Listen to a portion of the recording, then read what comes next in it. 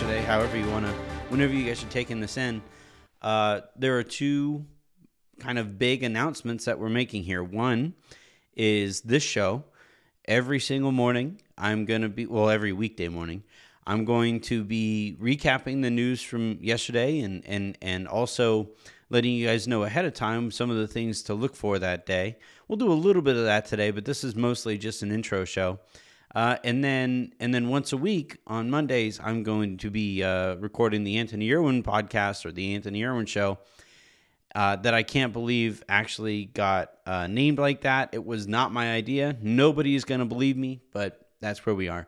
So yeah, we have this show, which is going to be a daily occurrence, or a week daily occurrence, letting you guys know what's up, what you need to know about the Lakers, and some quick analysis based on the stories of the day before and the day to be.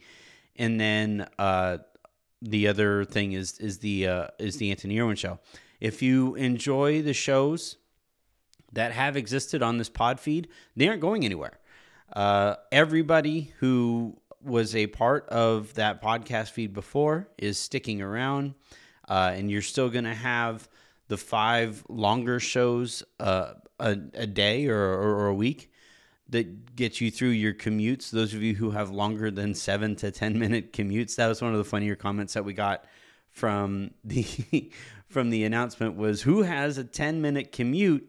You guys are still going to be taken care of. There's still going to be longer form shows, whether it's Alex Regla and Alex Padilla doing Taco Tuesday, whether it's Jacob and Christian with their Can You Dig It show, whether it's Sabrina and Jas with I Love Basketball, or Harrison or myself with the Lakers Lounge, which is a new deal, semi-new deal. It's going to be, if you enjoyed Locked On Lakers, that's basically what Lakers Lounge is going to be, where it's Harrison and me just kind of wrapping up your week and having a little fun Thursdays for shows airing on Fridays. So that's everything that's new. We're all really excited about all these new developments.